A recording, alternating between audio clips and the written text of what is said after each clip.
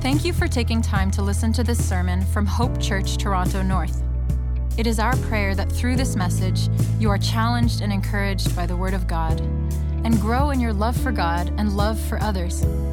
It is God's desire for us to be members of and regularly participate in a local church under the care of qualified elders. If you are not attending a local church right now, we encourage you to take that step. If you do live in the North York area and are looking for a local church, we invite you to visit us at one of our Sunday morning gatherings to discern if this is the church God is leading you to. Psalm 78, verses 1 to 8 reads, "Tell the coming generation, give ear, O my people, to my teaching. Incline your ears to the words of my mouth. I will open my mouth in a parable. I will utter dark sayings from of old, things that we have heard and known, that our fathers have told us. We will not hide them from their children, but tell to the coming generation the glorious deeds of the Lord and his might and the wonders that he has done. He established a testimony in Jacob and appointed a law in Israel, which he commanded our fathers to teach to their children, that the next generation might know them, the children yet unborn, and arise and tell them to their children, so that they should set their hope in God and not forget the works of God, but keep his commandments, and that they should not be like their fathers, a stubborn and rebellious generation, a generation whose heart was not steadfast, whose spirit was not faithful to God." Heavenly Father, we just thank you so much, Lord, for giving us the opportunity to come before you once again in worship, Father God, and in gratitude. We just pray committing the rest of the service to you, Lord. I pray committing Pastor Sean to you, Lord, even as he comes to speak. May he decrease and may you increase, Father God. And I just pray that you will open up our hearts and our ears and our eyes to see and to hear from you this morning, Father God. We thank you so much for what you've done and what you're doing in your church. In Jesus' name, amen. Good morning, church.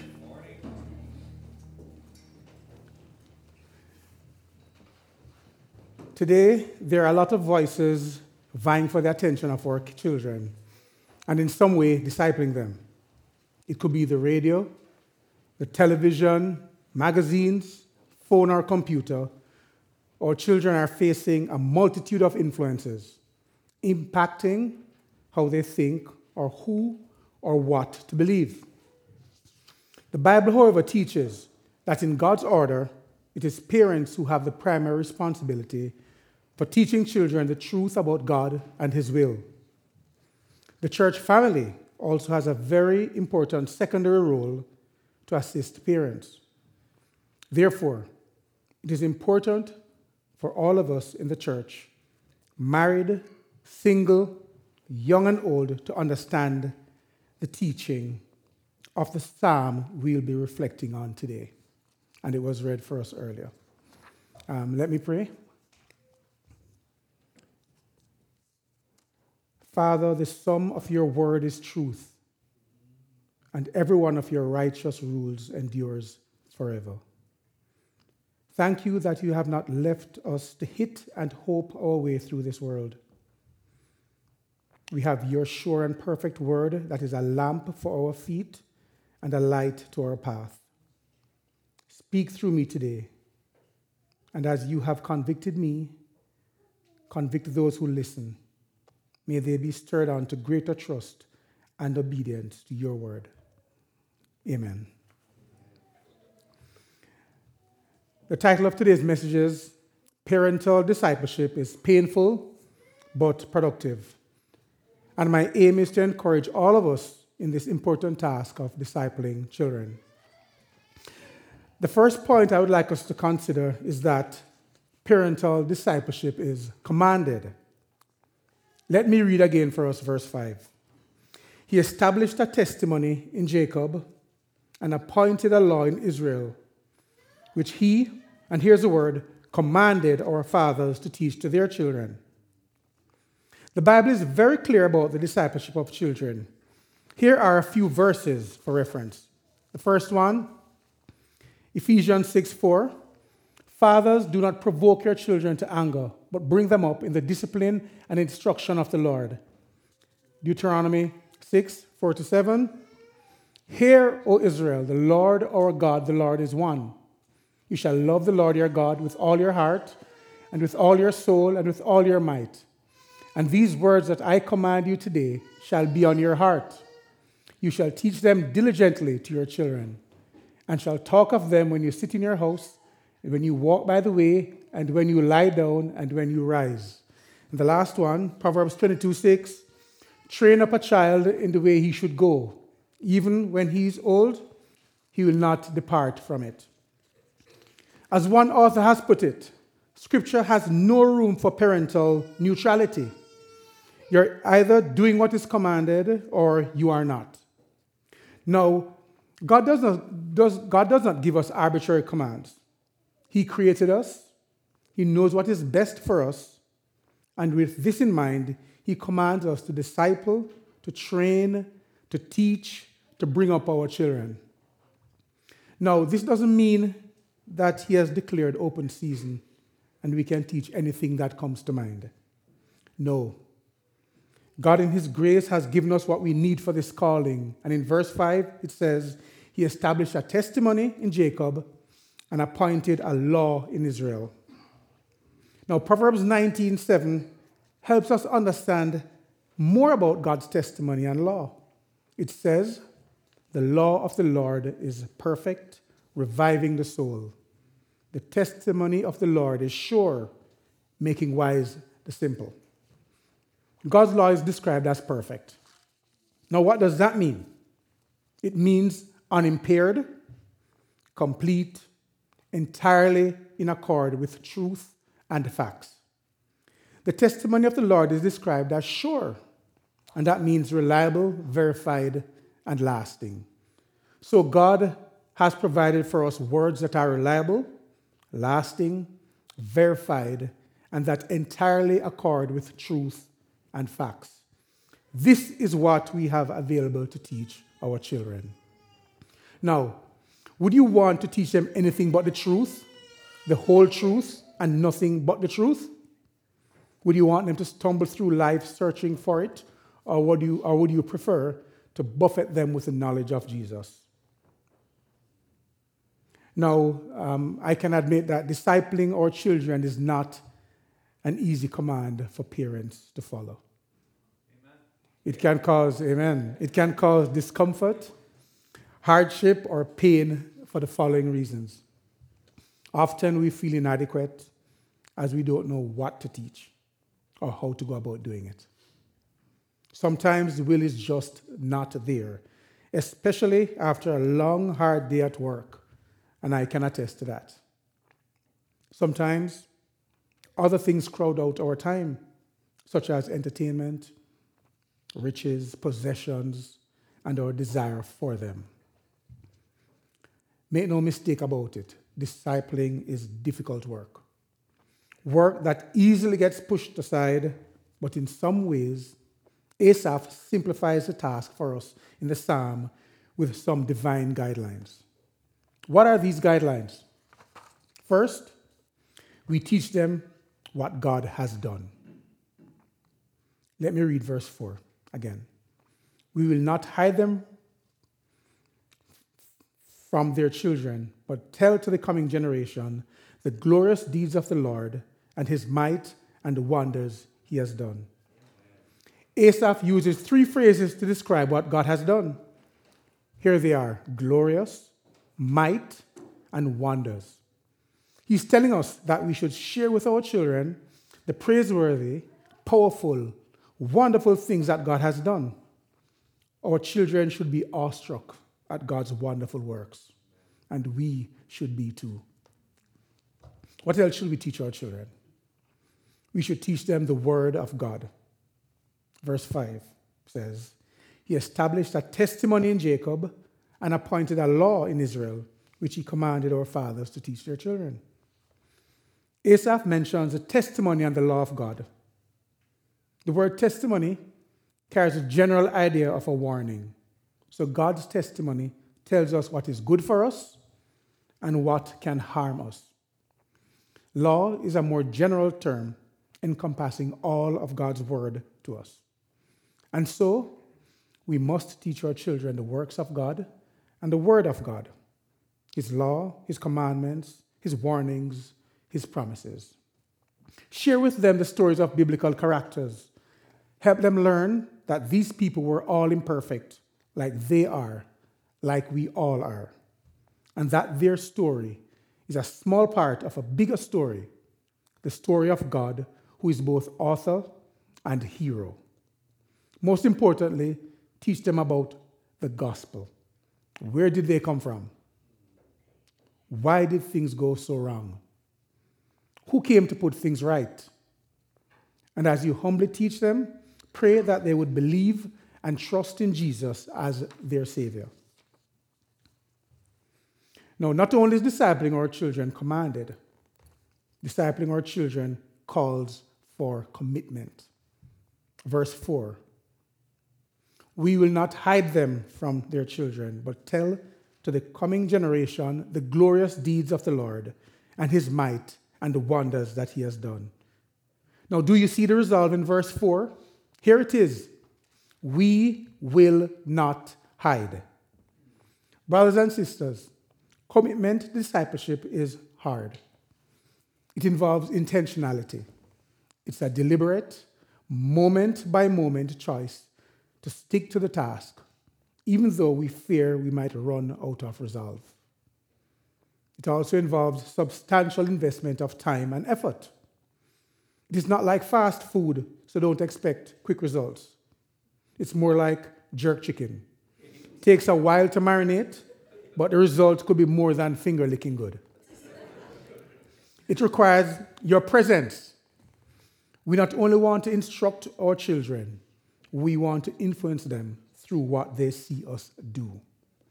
Now, I remember a couple of years ago, myself and Pastor Dennis, we went to a mission trip in Trinidad.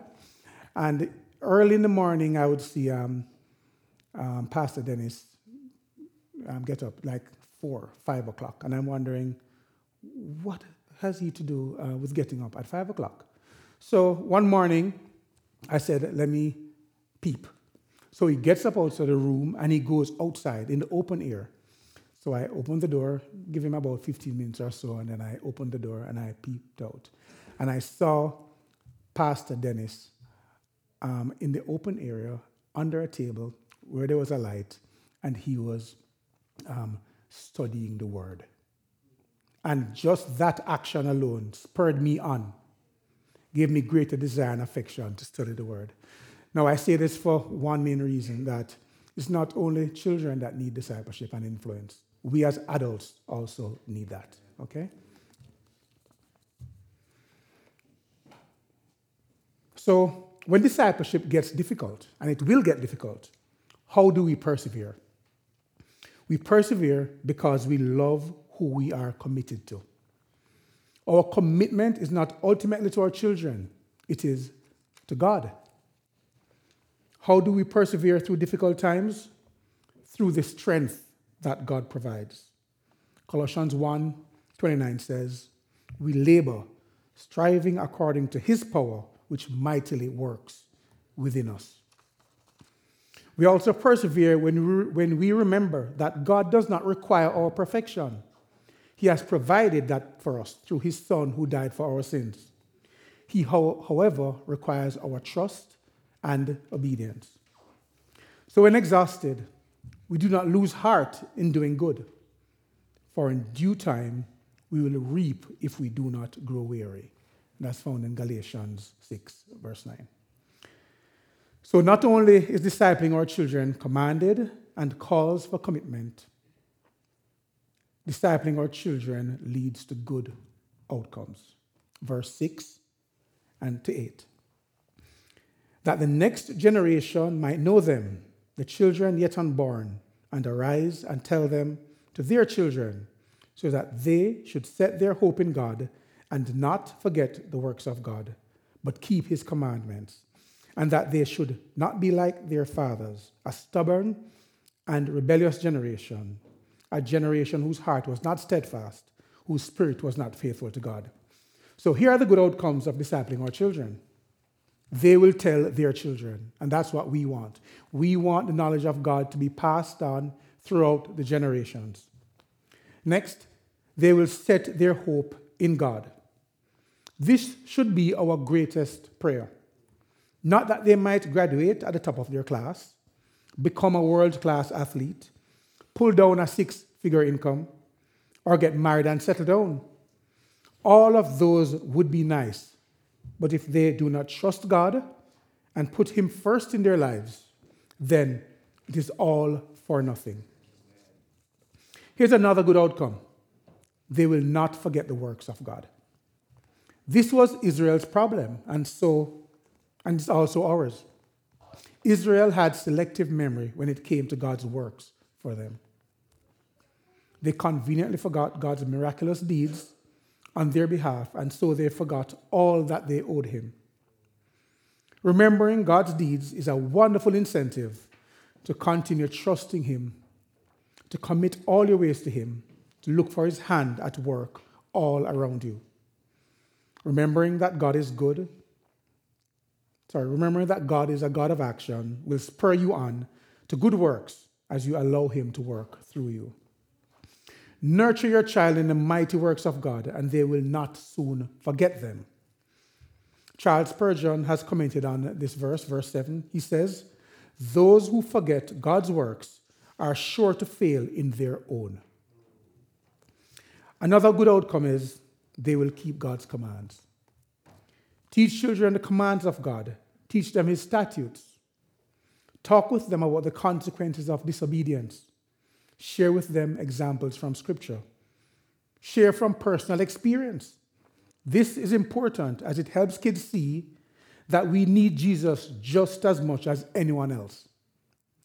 Help them to understand the biblical principle that a person reaps what they sow. Explain to them the problem of sin and how none of us can keep commands on our own.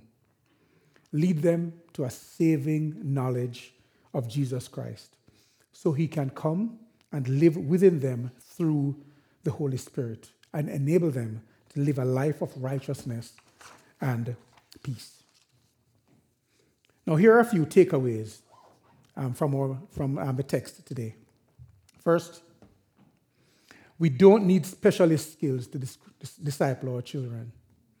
Asaph says, "Tell children things you have heard and known, what our fathers have told us." Simple enough, right? So no need for any special technique or strategy. Simply tell them what other faithful and humble believers have told you and what God has told you through the Scriptures. Our next takeaway is there are lessons to be learned from history. Brethren, Asaph wants us to learn the vital importance of passing along our spiritual heritage to our children. He says, we heard these things from our fathers. The reason we know them is that they passed them along to us. No, we must not hide them from our children, from their children. We disciple children to protect them from rebelling against God.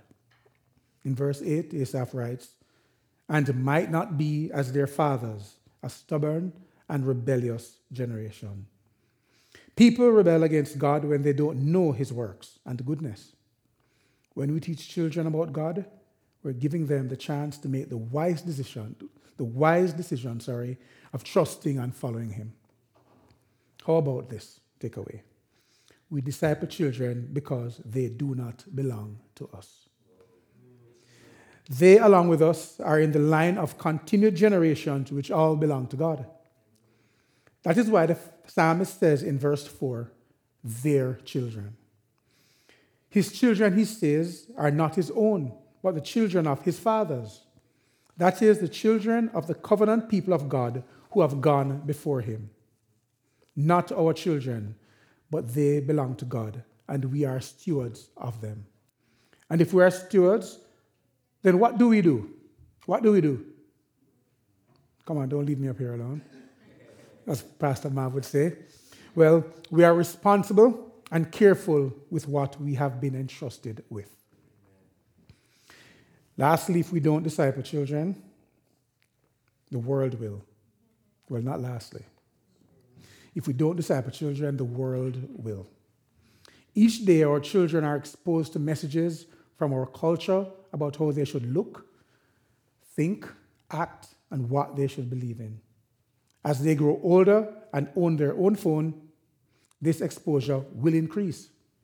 That's why it's important for us to help our children learn how to walk with Christ in a world that does not. One day, our children will stand before the throne of God and give an account of their lives. So let the love of Christ compel you to be the parent you were designed to be. Train your children in God's ways and words.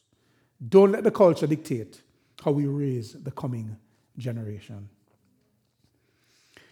We disciple children also because God wants them to know His word well enough to teach it to the coming generation. From our teaching comes their knowing. Teaching is not the same as learning and knowing, and the distinction is important for at least two reasons. One is that we cannot make them know. Knowing is a precious thing. The kind of knowing that God has in mind here is more than mere memory or raw mental awareness. Knowing is being given insight into the real beauty of truth and embracing it for the treasure that it is. Parents and the church cannot make that happen. We can do our best in putting God in the center and loving and praying and teaching. But in the end, there's a gap between teaching and knowing that only God can carry our children across. So as you teach, pray that God will reveal Himself in a personal way to your child or children.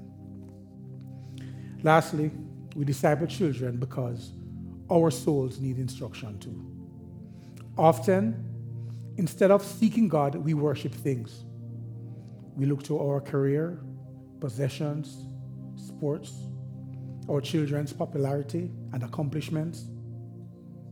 We weren't made to worship these things. Instead, we were made to worship God who created us. So as we instruct our children in the ways of Christ, our own soul will find refreshment in the truths of Scripture. As we teach, we learn. As we teach our children to worship God, we worship God. As they grow, we grow. Now, you might be thinking, how does this message apply to me? Because I don't have kids. Let me give you 4 answers. It might not apply to you now, but it could later. You don't know if God might give you kids.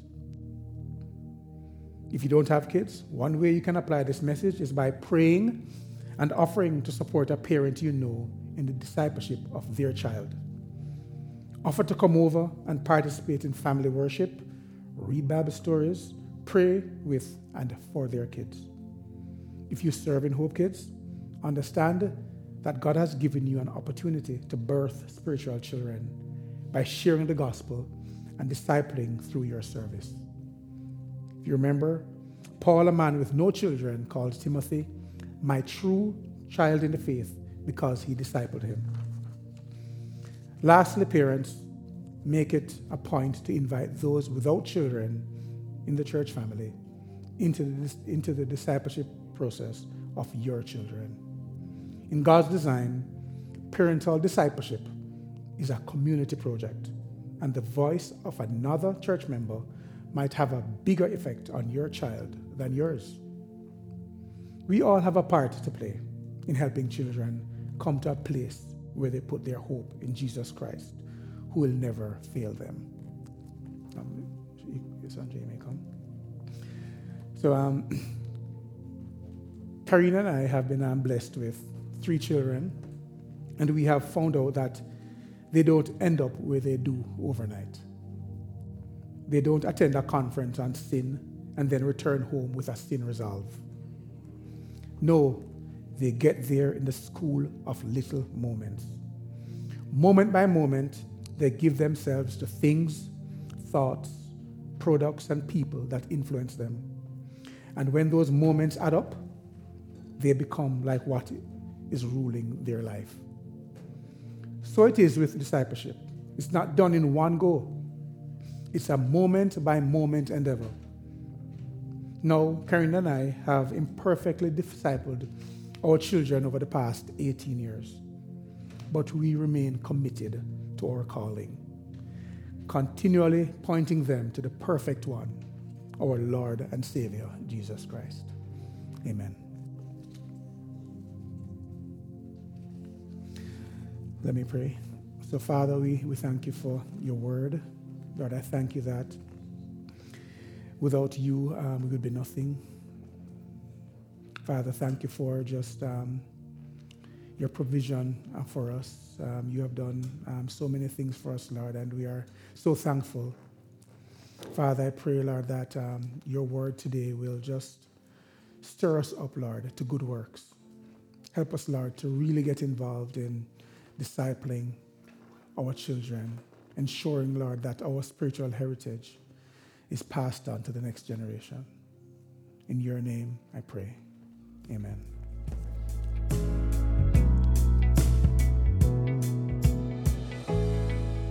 For more resources or information about Hope Church, visit hopetorontonorth.com.